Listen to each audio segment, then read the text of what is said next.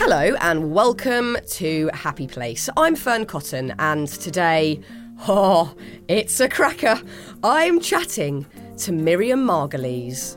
We only have one life. That's the terrible truth. I don't believe in reincarnation. I want people to love life and love lust and sex, but I want them to take life seriously as well.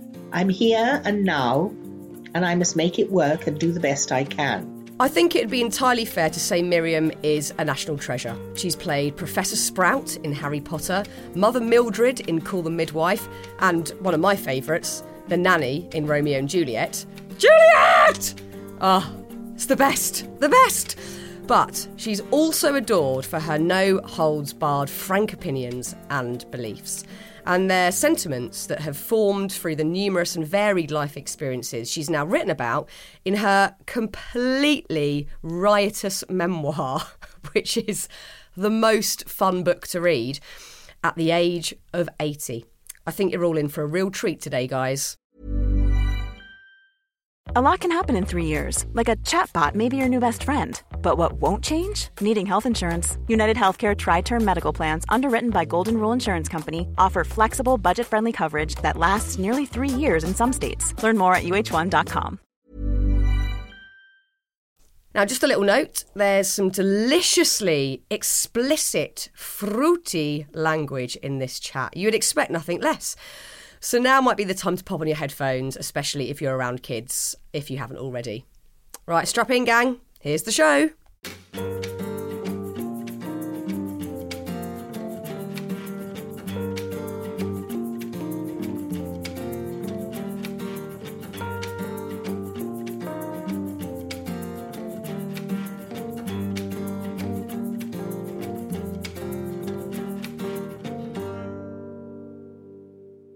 Miriam, what an honour to have you on my podcast. Thank you so much for being here. It's lovely of you to want to have me, so I'm very glad to be with you, and I hope that I'm technically proficient at all this, because nowadays you have to have a degree in engineering before you can open your mouth. I know. It's outrageous. I've struggled myself over the last year and a half, but we've worked it out and we pushed through, and we're still managing to make the podcast, which is, for me, great, because I absolutely love doing it, and I love just every week getting to chat to someone different about life. And the wonderful thing today is, you've written about pretty much your whole life in this brilliant new book, which I've got an early copy of. I was very lucky to get a sneaky copy. Well, that's more than I've got.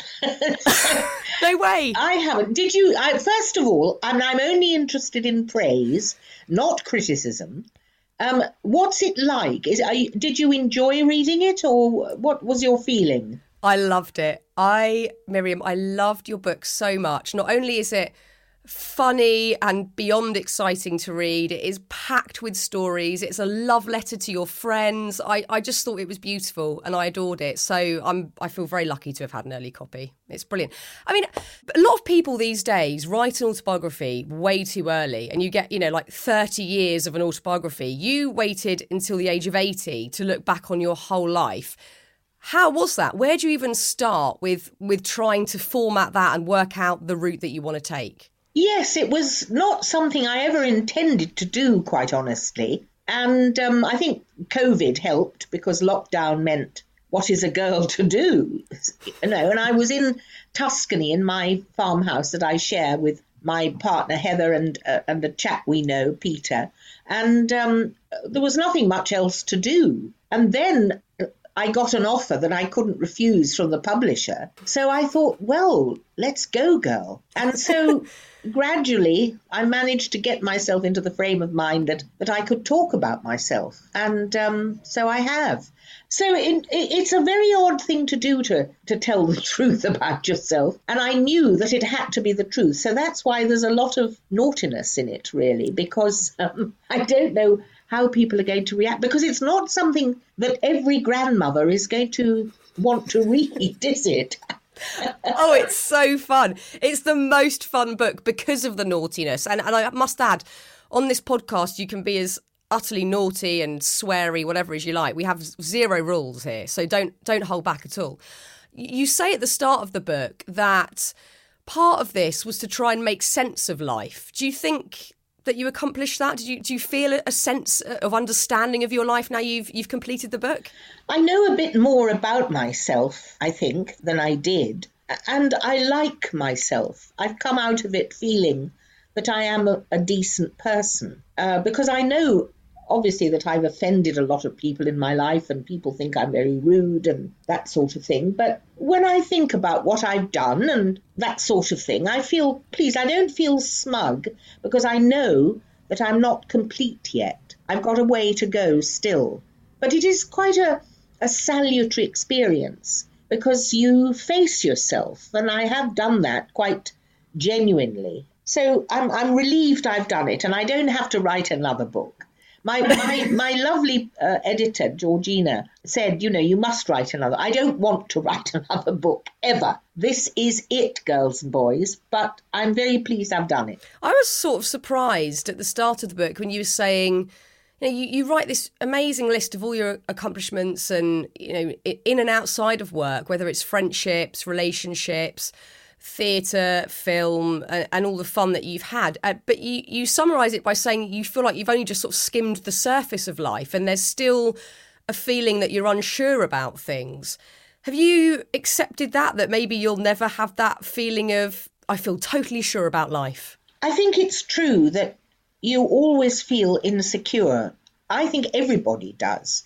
However famous and realised their career is, everybody feels, I wish I'd done this. I hadn't done that well.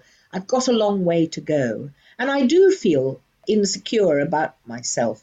I'm always a little bit anxious.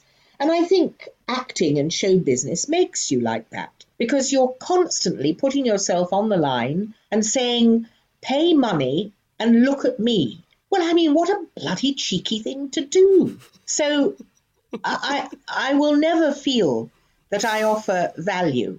And that worries me. I think I don't want to shortchange people. And I've tried to be entertaining and so on and generous, which I believe I am. And everything I got from Mummy and Daddy because they gave me the confidence to do whatever I wanted to do. And I really feel for people whose parents don't give them that. I don't know what it must be like to have an unfeeling family background. I loved reading about your parents. It was really interesting reading about especially your mother, who was obviously a very vivacious character who had a huge impact on your life and how you see the world. I think it's something that I wonder about quite a lot, how much of an impact our parents' actions and views and their parenting styles, how much of that ripples into your adult life, how much of that you carry around with you. And I wonder if you ever lose that influence that your parents have over you. I don't think you ever can lose it. My parents are absolutely present in my life. I think about them every day. I miss them every day. I'm more under the thumb of them than I should be, I think. And by the way, I meant to ask you, are you related to Billy Cotton? Yeah. In what way? So this is so funny because not many people ask me that question. And I obviously know a bit about that side of my family because it's my dad's side of the family, and obviously they wanted to pass down, all the books and the information about his life and also his son Bill's life. So Bill Cotton was my granddad's cousin and Billy Cotton was my granddad's uncle. So I didn't get to meet Billy, but I did meet Bill once before he passed away. And I actually made a Radio 4 documentary about both Billy and Bill. And that reconnected my family with his daughter Jane, who is now a great friend of my parents. So, yeah, we didn't really have a connection with them as I was growing up. I got into TV as a teenager, completely unrelated, because at that point Bill had retired and Billy had passed away. So it's a sort of a complete coincidence, but in the lineage nonetheless. Did they have Jewish blood? No, I don't think so. Yes, usually because if somebody has a material that they're called, like gold, silver, diamond, cotton or something of that nature, it's often that they have Jewish blood. I never knew that about Billy Cotton because I remember growing up with the Billy Cotton Band show. Wakey, wakey, you know, that's... And he was much loved and admired in our household. Very, very impressive lineage are connected with you. So that's nice to know. Now, I wanted to ask another thing. Did you used to be fat? No. Although I've had severe problems with my physical body and eating over the years, I had lots of eating disorders growing up, but I've never been big. No, there's somebody that's like you that when... Oh, Fern Britton. It must be that Fern Britton, yes. Yeah, I'm old and I get mixed, all the ferns get mixed up, I'm afraid. Do you know what, Miriam? I had a new postman the other day and he walked up to my house and he said, I was told it was Fern Britton that lived here. I'm absolutely gutted. I was like, I'm so sorry about that. You should have kicked him in the gusset. I know, I should have. Miriam, I just want to check with the Jewish heritage on the Cotton side, but I know there's Jewish lineage on my dad's grandmother's side. They were the Gottheimers of Polish Jewish descent, but it's again something I want to look more into. And I know that's been a great passion of yours over the years, genealogy and looking into your family tree and also really understanding your Jewish heritage and what that means for you. I know that's of great importance. You're quite right that it matters a lot to me. It's my major hobby, and it has been for about 40 years. So I've got a huge family tree, and I've met all these different cousins all over the world. And it does fill in my life a lot because you are the sum of all the people that have gone before you. And it's fascinating to find out who they were and what they did with their lives. And one of the things, obviously, I talk about in my book, which is called This Much Is True, by the way. My great-grandfather was a criminal, and I only found that out, you know, in the course of my genealogical studies. And Mummy didn't know, or if she did, she never said, never, because it was a shameful thing, and he was sentenced to 7 years hard labour in the jail on the Isle of Wight, which is called Parkhurst. It's still there. And that hard labour is the treadmill, which is just the same as Oscar Wilde had when he was sentenced in 20 years later. But my grandfather was sentenced in 1877. Great-grandfather. And I don't know whether the family knew or just kept stum about it. I just don't know. I love that notion of looking at who came before and how much of their tenacity, how much of their blood is within you. And again, I've been thinking about this a lot recently. I actually took part in Who Do You Think You Are a few years ago now, and I found out a lot about my dad's side of the family and my mum's, but my dad's more recently being my great-grandfather, who I didn't get to meet. But he was a conscientious objector and ended up incarcerated. And I've thought a lot about his tenacity and his determination in sticking to his beliefs. And then I sit there and wonder how much of that I've been perhaps lucky enough to get. Or maybe sometimes I underestimate how much of that I might have. I find that fascinating. Well, we have all inherited whatever our ancestors gave us. I mean, I hope that I didn't inherit a criminal trait.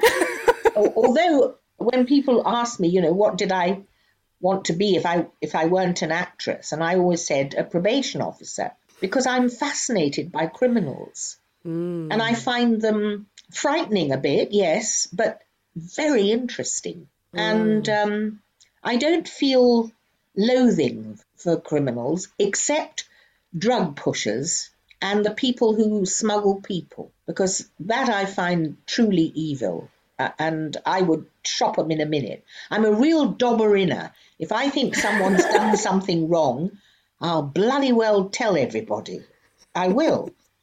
And that's why I'm so public in the book about my feelings about John Cleese, for example, because he was horrid to me and I haven't forgotten it. Yeah, this was when you were at Cambridge and you were part of the Footlights Review. So I was really interested in this because this was a time when being perhaps on stage, but certainly being in that comedy world was a real big boys' club. You know, it was a male-orientated gang, and you weren't welcomed at all. And I wonder, how did that affect you, knowing not only how much you loved being on the stage, but also knowing that you were bloody good at it? I don't think you ever know that you're good at it. You know what works sometimes. And I did, and always have, loved showing off, I think, performing.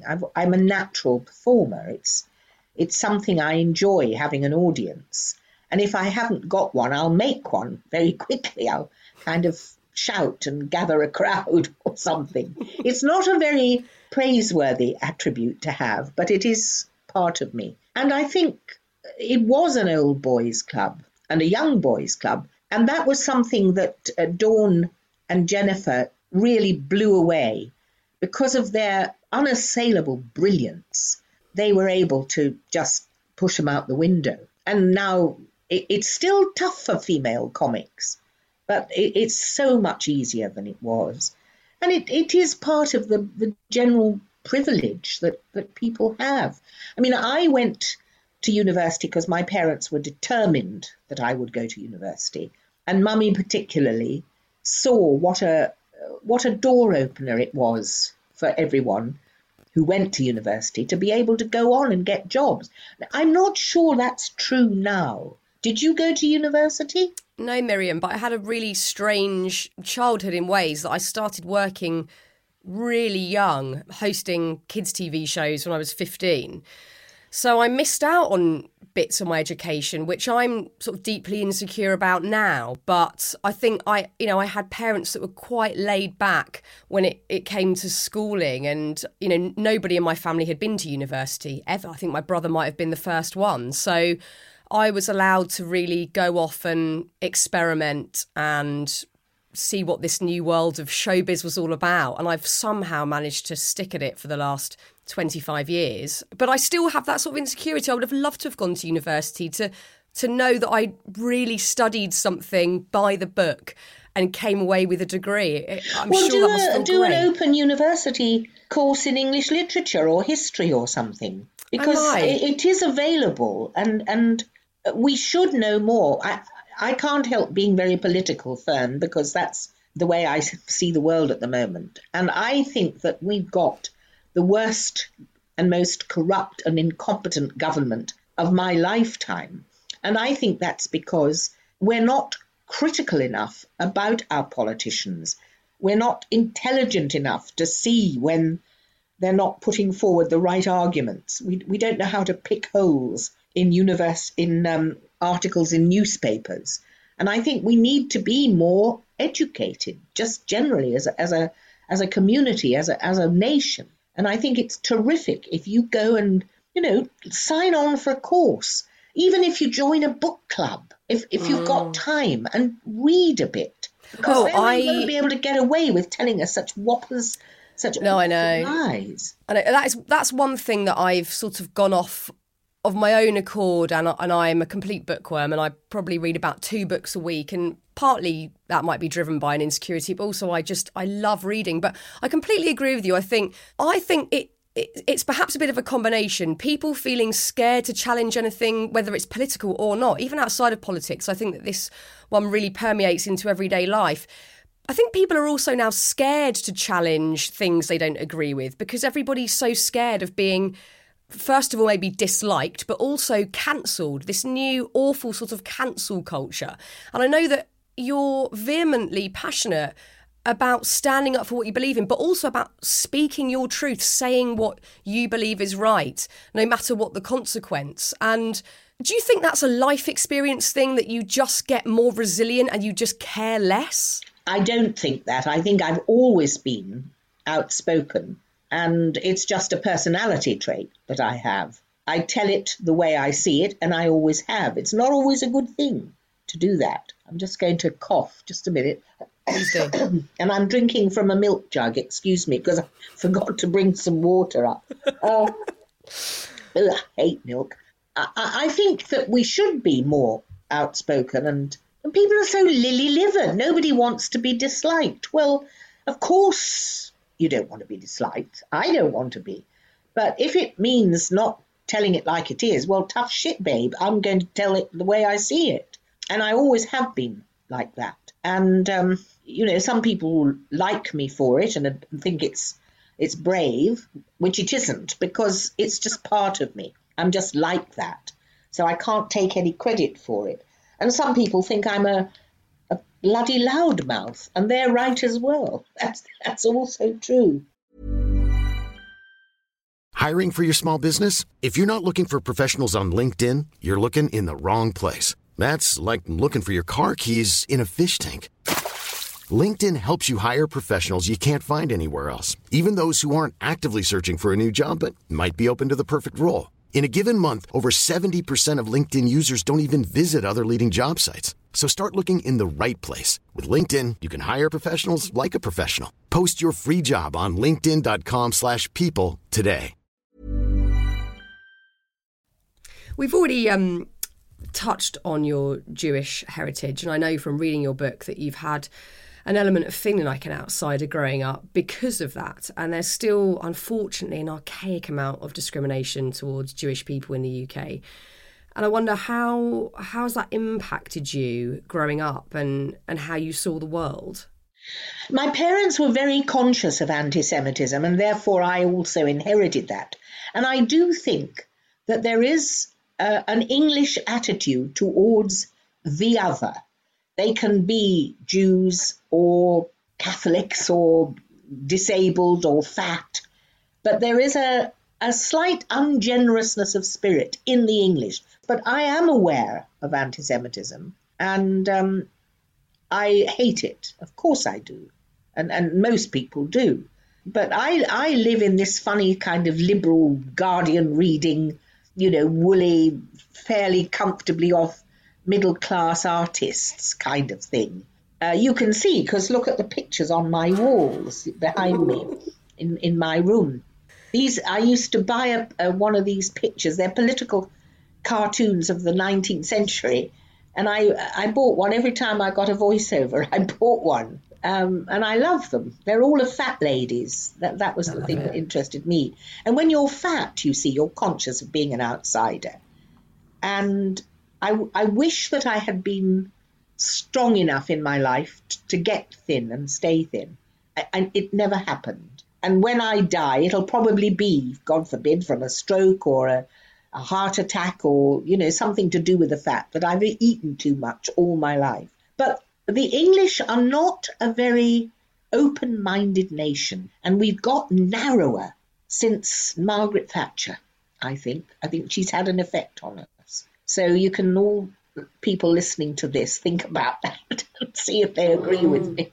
You touched on your relationship that you've had with your body, and you talk about this a lot in the book. And over the years and through documentary making, you've met some lovely people of all shapes and sizes that have got absolute acceptance and a celebratory of however they look. But you don't feel you've ever quite reached that stage of acceptance. Is that right? That is right. I don't like my body. I like my face. I think my face is rather sweet. But I think my body is truly gross and ghastly.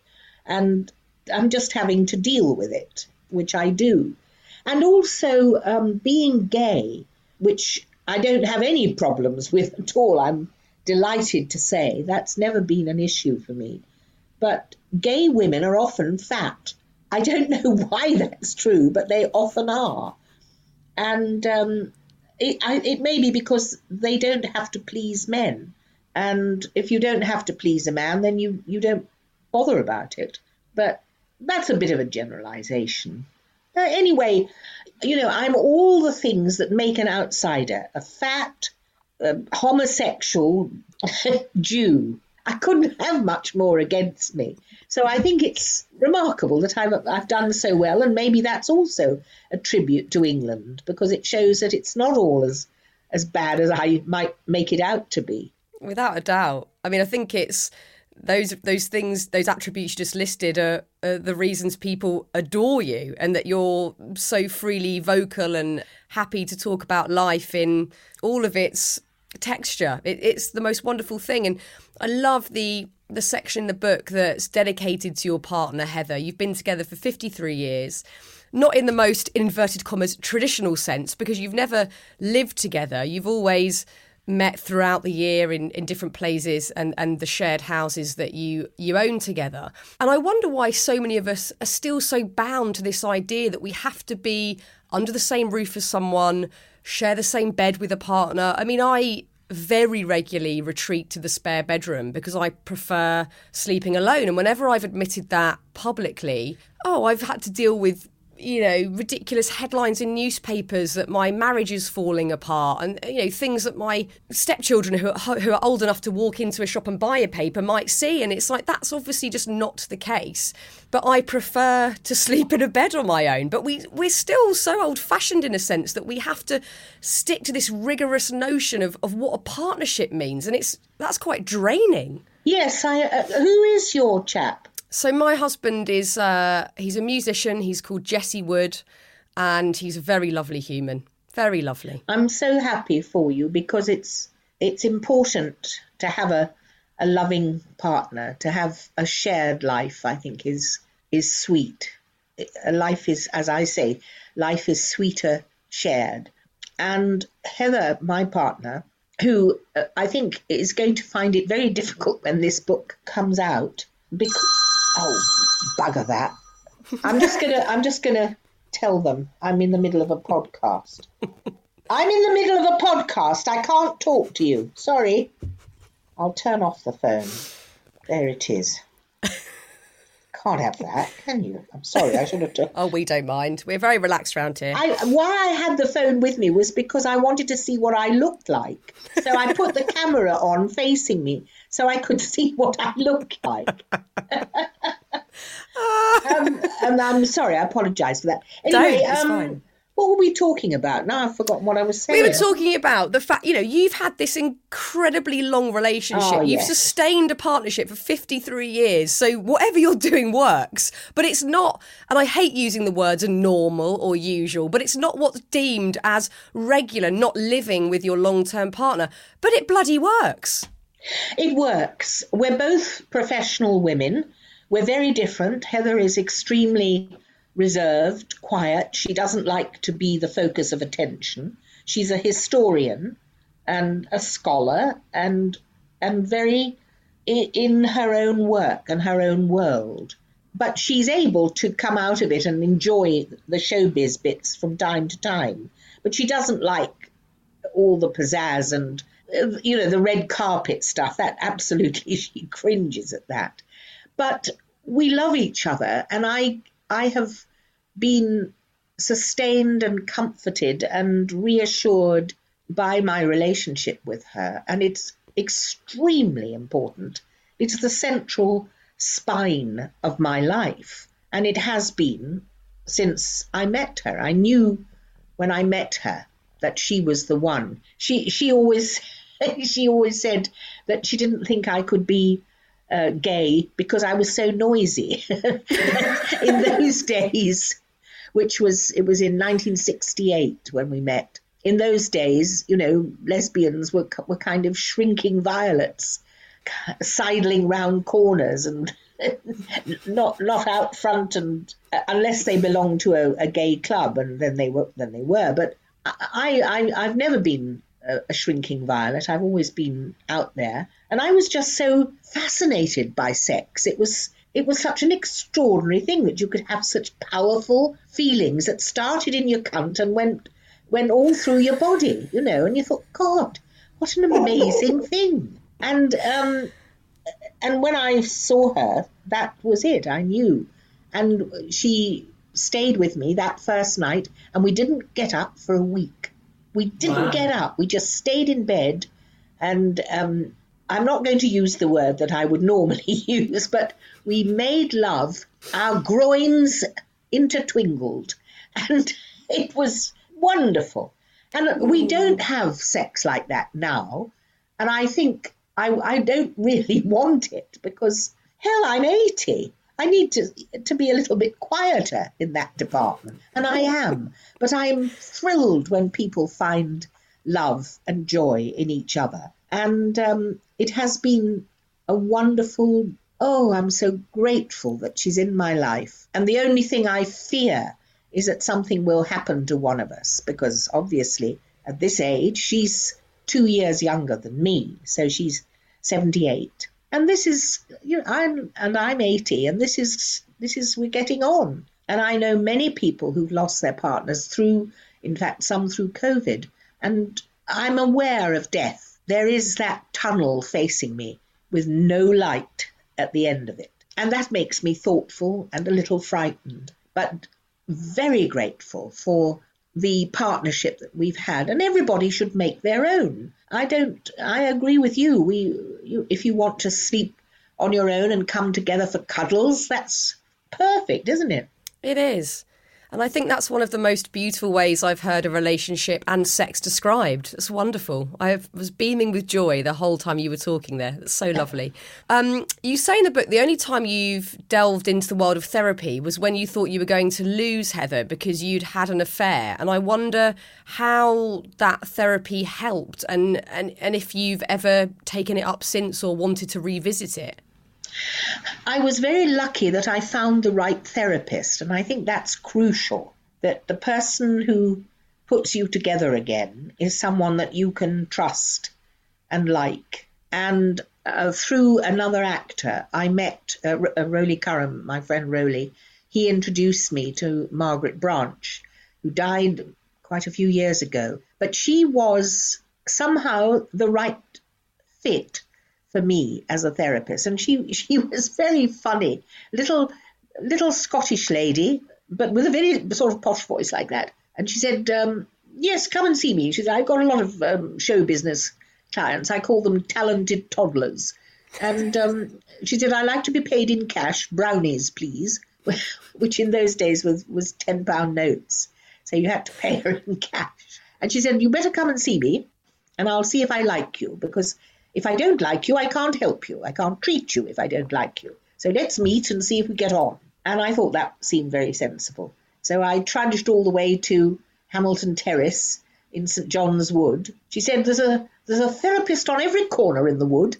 There probably was. But I was lucky, and the conversations we had, she was very searching, and she wouldn't let me, as she used to say, be glib. Don't be glib, don't be glib. Don't be glib, Miriam. And she often said things 3 times. How are you? How are you? How are you? Which focuses your mind terribly. And I was very, very fond of Margaret. And she was able to put me back together, to see myself as I was. And also she enabled me to be a bit critical of my mother.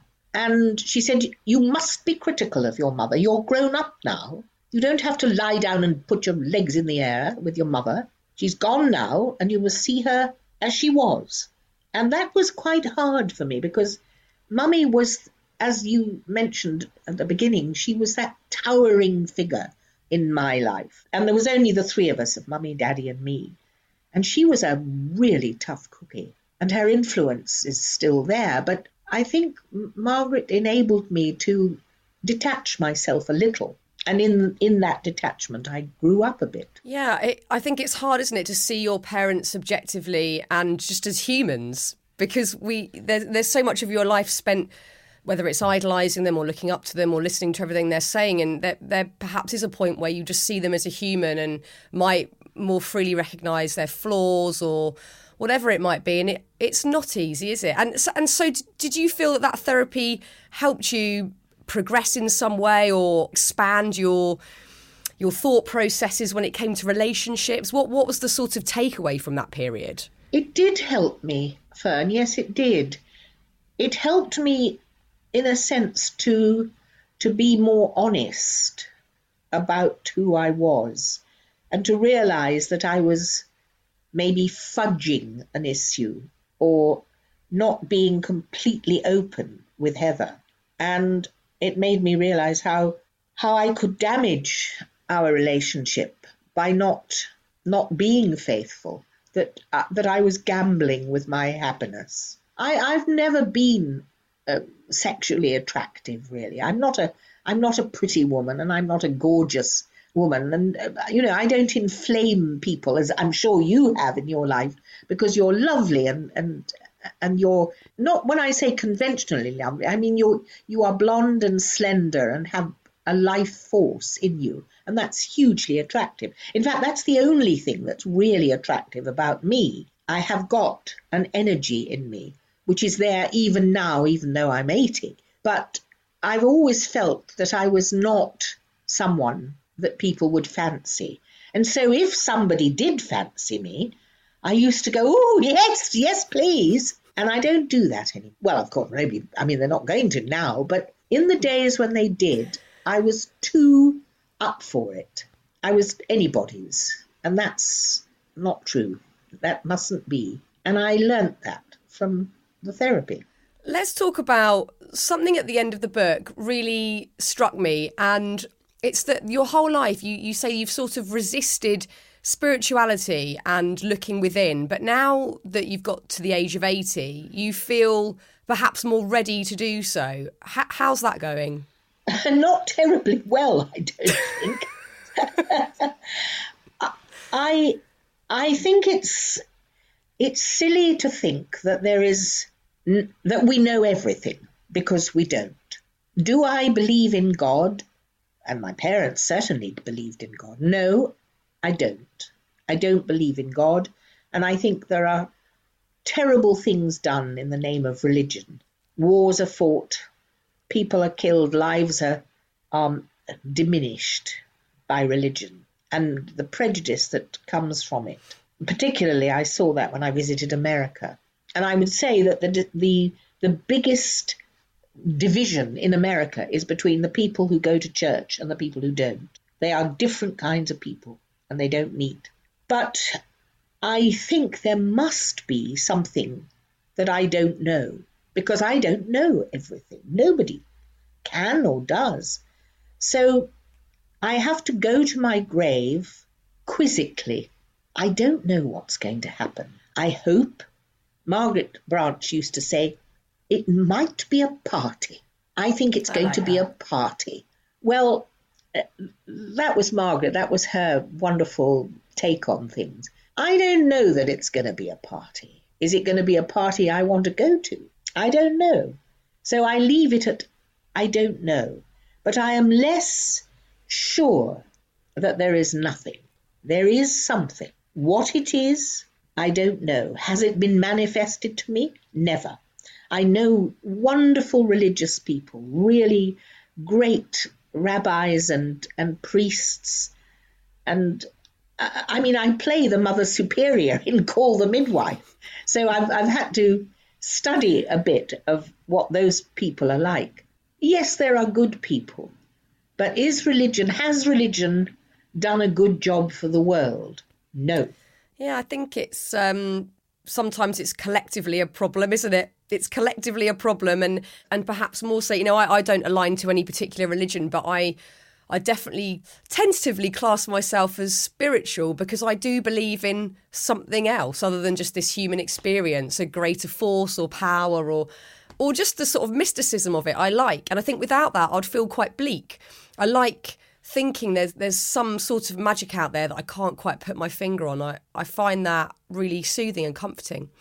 As I said earlier, a lot of this book is a real love letter to your friends. You mentioned you've got so many friends, and you mentioned nearly all of them and how wonderful they've been and the brilliant times that you've had together.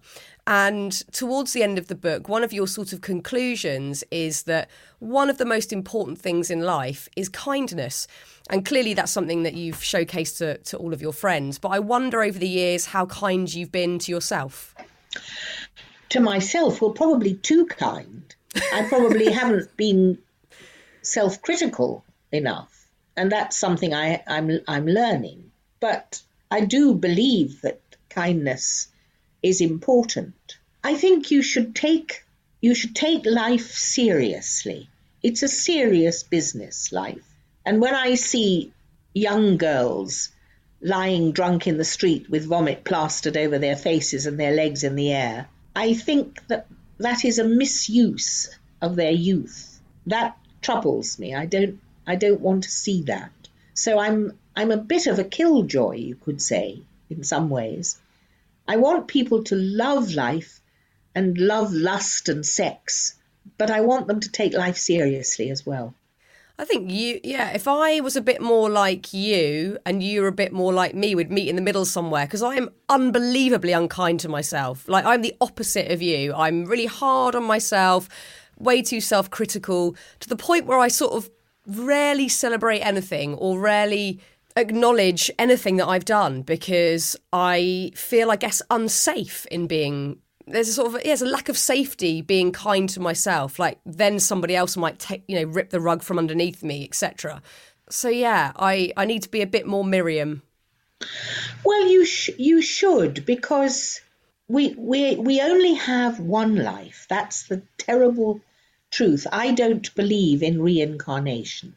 I don't believe that I'll come back as Princess Margaret or a baby elephant. I don't believe that. I believe that I'm here and now, and I must make it work and do the best I can. And so I think that one of the problems with Christianity is that they think they get a second chance, and they think that there's life up there in heaven. Bollocks. It isn't like that. Do it now, do it here, and love yourself a little. Not too much, but a little. Because after all, Fern, you've done good things in your life. And when you were doing those programs for kids, they were wholesome, decent, fun programs, which kids who watched it will have taken something from and been uplifted and have their eyes open. And that's good. That's one of the ways in which people like us who are in I suppose I call it show business, but performers of one kind or another, we're very lucky because we can influence people's moods for the better. And if you can cheer someone up, I think that's already, you're a little angel. I like doing it. I even with this podcast, I like that it gives people an element of escapism, or they might learn something from someone else's life. I feel it's a real privilege that I've moved into this area and this is what I get to do all the time now. It's a beautiful thing. And, today's a perfect example. I've absolutely loved talking to you. It was a thrill to read your book. I feel very lucky that I got an early copy of it. And it's been a blast talking to you today. So thank you so much, Miriam. Well, goodness me, I've had a lovely time. Thank you very much. Oh, Miriam, my goodness. Just so much to say. I mean, the phone going off, drinking from a jug of milk, the fruity language. I would not forget that conversation in a very long while. What a brilliant lesson in being curious about the world, about being brave enough to speak your truth. Oh, I'm still working that one out myself and giving it a go, but I'm nowhere near as brave as Miriam. Miriam, thank you so much for your time. And I promise I'll do my best to be a little bit more Miriam, minus the milk drinking out of a jug. And also to be a bit kinder to myself. That one is much needed. Well, look, if you thought that chat was naughty, just wait till you read the book. It's called This Much Is True, as Miriam said earlier, and it is out right now. And I can't promise the same level of fruity language in next week's episode, but you'll absolutely want to be back here for it nonetheless. Just tap that little follow button on your podcast app, and that will deliver every new episode straight to your device. For now, though, a massive thank you again to Miriam, to the producer of this podcast, Anushka Tate at Rethink Audio, and to you lot. I love you, I appreciate you, thank you so much for listening, and I'll see you soon.